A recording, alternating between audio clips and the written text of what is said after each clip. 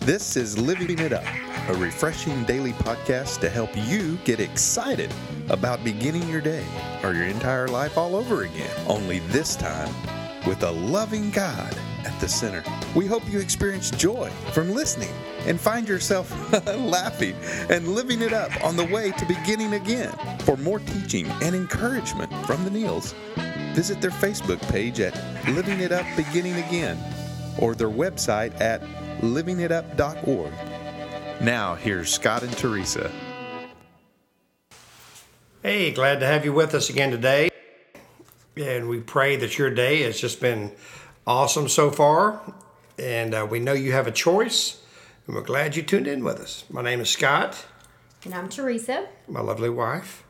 And today we'd like to speak about eye faith. Yes. You're probably thinking, what in the world is this dude talking about, eye faith? Well, you know what? Let me read the scripture for this message first. John 13:14. Now that I, your Lord and teacher, have washed your feet, you also ought to wash one another's feet. Honey, have you ever thought much about the iPhone, iMac, MySpace, Facebook, and iPad? Well, it's very telling, and it tells on us as a society that we tend to be or becoming very self-centered. Yes, it's all about I. What about me? What about me? What about me? A lot of it comes from the media, and the pop culture, the way that influences our society, to making us serve ourselves instead of others. Technology is amazing, and if it wasn't for technology, we wouldn't be sitting here right now. That's right. It's incredible. But it's like anything else. We make it what it is. Right. We're going to abuse it. We abuse it. If not, it's intended to be used for good at all times. That's right. And even though you're listening to us on this podcast today, the physical touch and interaction between human beings cannot be replaced by any iPhone, iMac, or anything like that. Mm-hmm. So the messages that you hear from us, we pray that you're transferring those over to others that you come into contact with. And I personally believe God did not create us to be an island. If that were the case, why in the Garden of Eden did he look at Adam and said, it's not good for a man to be alone? That's right. I'm going to make him a helper. He didn't say I was going to make him an iPhone or get him Facebook so he could stay in touch with the rest of the world. That's right. A human being that he could touch and feel and have contact with. That's right. And opportunities to touch someone and change the course of their day passes all the time. All the time. Yeah, just walking down the street. Why is that? We're too involved with each other. I'm too, at times I'm just too involved with what's going on with Scott. I need to go to this destination, and I pass people. I may pass people on a daily basis, and just saying hello to them or God bless you or hey, good to see you today, may make them totally change the course of their day. And, we always say, and where does it start? The old saying is it starts in your mind. No, it doesn't. It starts in our heart. It's our heart that needs to be changed. Because out of it flow the issues of life. Mm-hmm. We read in the Word that it says, create in me a new heart. Right. Search me, O God, and know my heart. And He tests us, and He knows our anxious ways, and He tests our thoughts. Mm-hmm. And so it starts in the heart. And so I'm just believing, I know in our home, that we will continue to examine our hearts. And if we need a new change of heart, that we will be humble enough and willing to ask God to do that for us. So we are not only thinking about the Neils. Right. And we don't want to miss the greatest gift that our Lord said that we could give to other people, and that's serving others. Serving others doesn't have to be a mission trip somewhere. It has to be something large and extravagant. It could be just laughing. It could be just giving someone a laugh for the day. I've been known to every once in a while like to laugh. No. I love to laugh, but maybe that laugh is, I admit it, as goofy as it is, might just brighten someone's day. Laughter's good medicine. Yeah, and so that's serving others. Mm-hmm. Okay?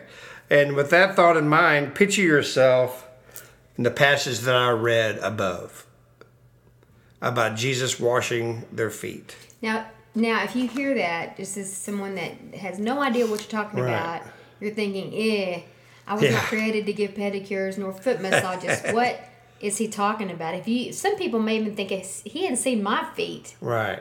You might want to explain that, honey. Yeah, my feet are pretty. Yeah. Well, go on. Keep moving. Well, anyway, what that means is in this passage, before Jesus was arrested, he washed the feet of his disciples. And this was basically Jesus telling them that, hey, I am here to serve. Okay? He came down to make a difference and to show everyone that he is God and he is man. And the ultimate way that he could do that was to wash their feet. Mm-hmm. To say, you know what? Yes, I am Lord of the universe, but I also serve you. And I love you. And you're my sons, and I adore you. And that's what he does to us every day.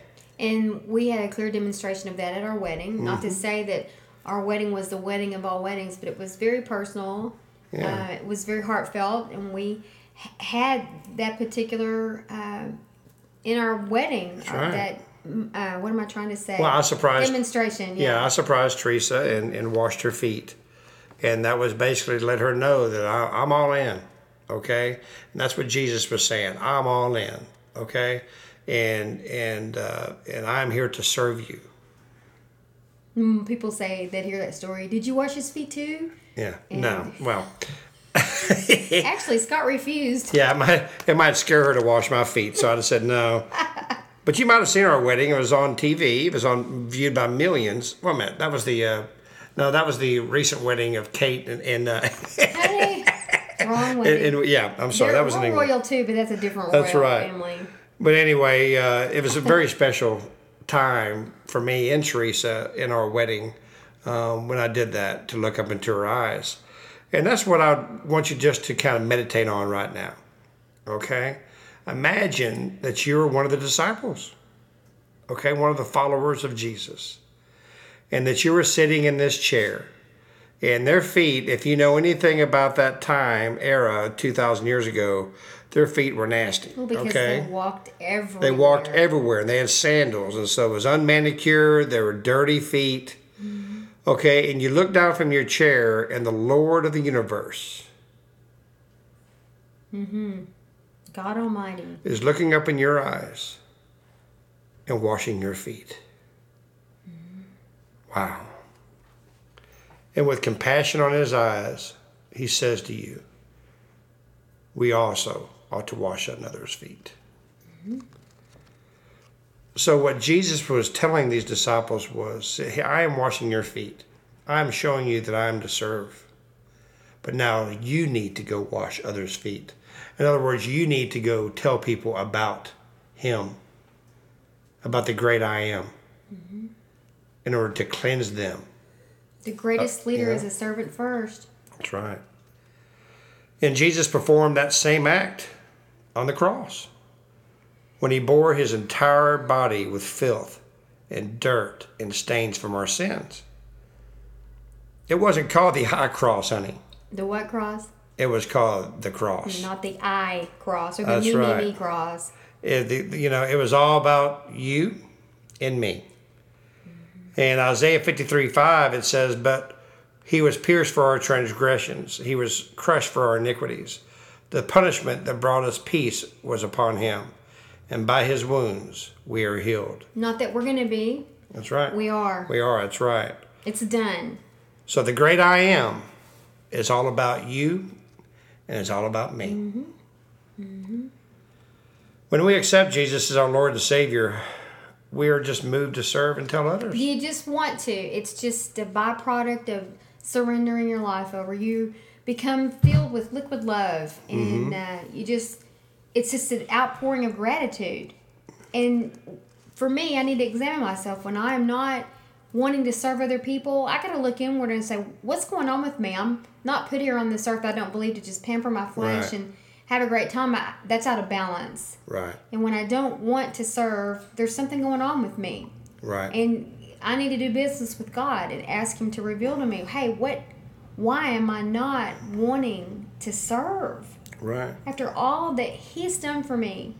That's right. And whenever I do serve, even if it may be just walking across the street and giving my neighbor a hug, I always feel so much better anyway That's right. because I've gotten out of myself. Well, that's what washing your feet is all about. Getting out of yourself, forgetting about what it looks like, and doing the right thing. You know, I was on a young man's retreat not too long ago, and there was older men in the faith and younger men in the faith. And at the end of the 3 days, the older guys, which I guess I'm part of now, and we were to wash the young men's feet. So we were paired up, and so I was with another older gentleman, and we were washing these young men's feet, and they were blown away, totally blown away. I mean, we would wash their feet, and they would just start crying because maybe their dad had never done that for them. Maybe no one in their life had ever done that for them, their mom, anyone. Well, what would have been a demonstration of that growing up, washing feet? Give us an illustration. I don't know. I guess my mother, you know, I look at her and the sacrifice that she always made for me was a symbolism to me growing up of washing someone's feet. She always was there, always was there for a great encouragement for me, you know, even though I didn't have a father growing up.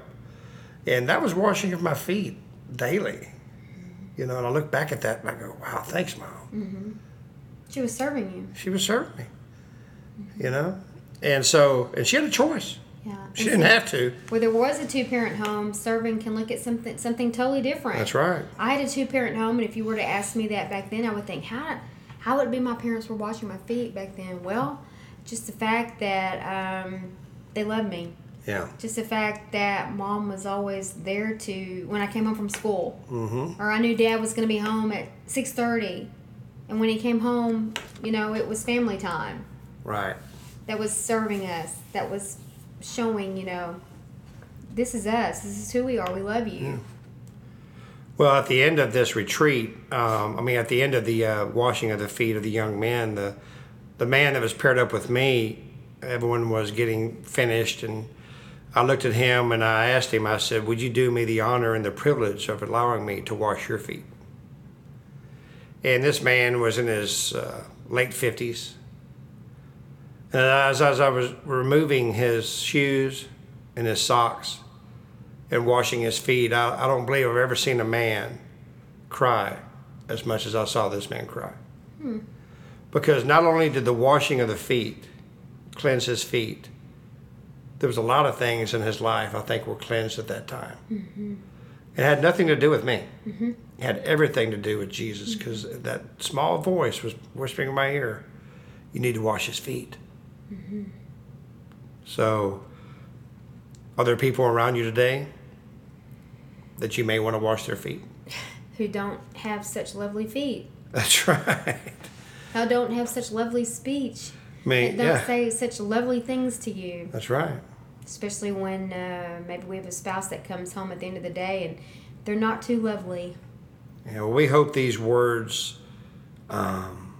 inspire you. You know, just to spread the good news to a neighbor, to a friend, to a family member, a co-worker, anyone who will listen.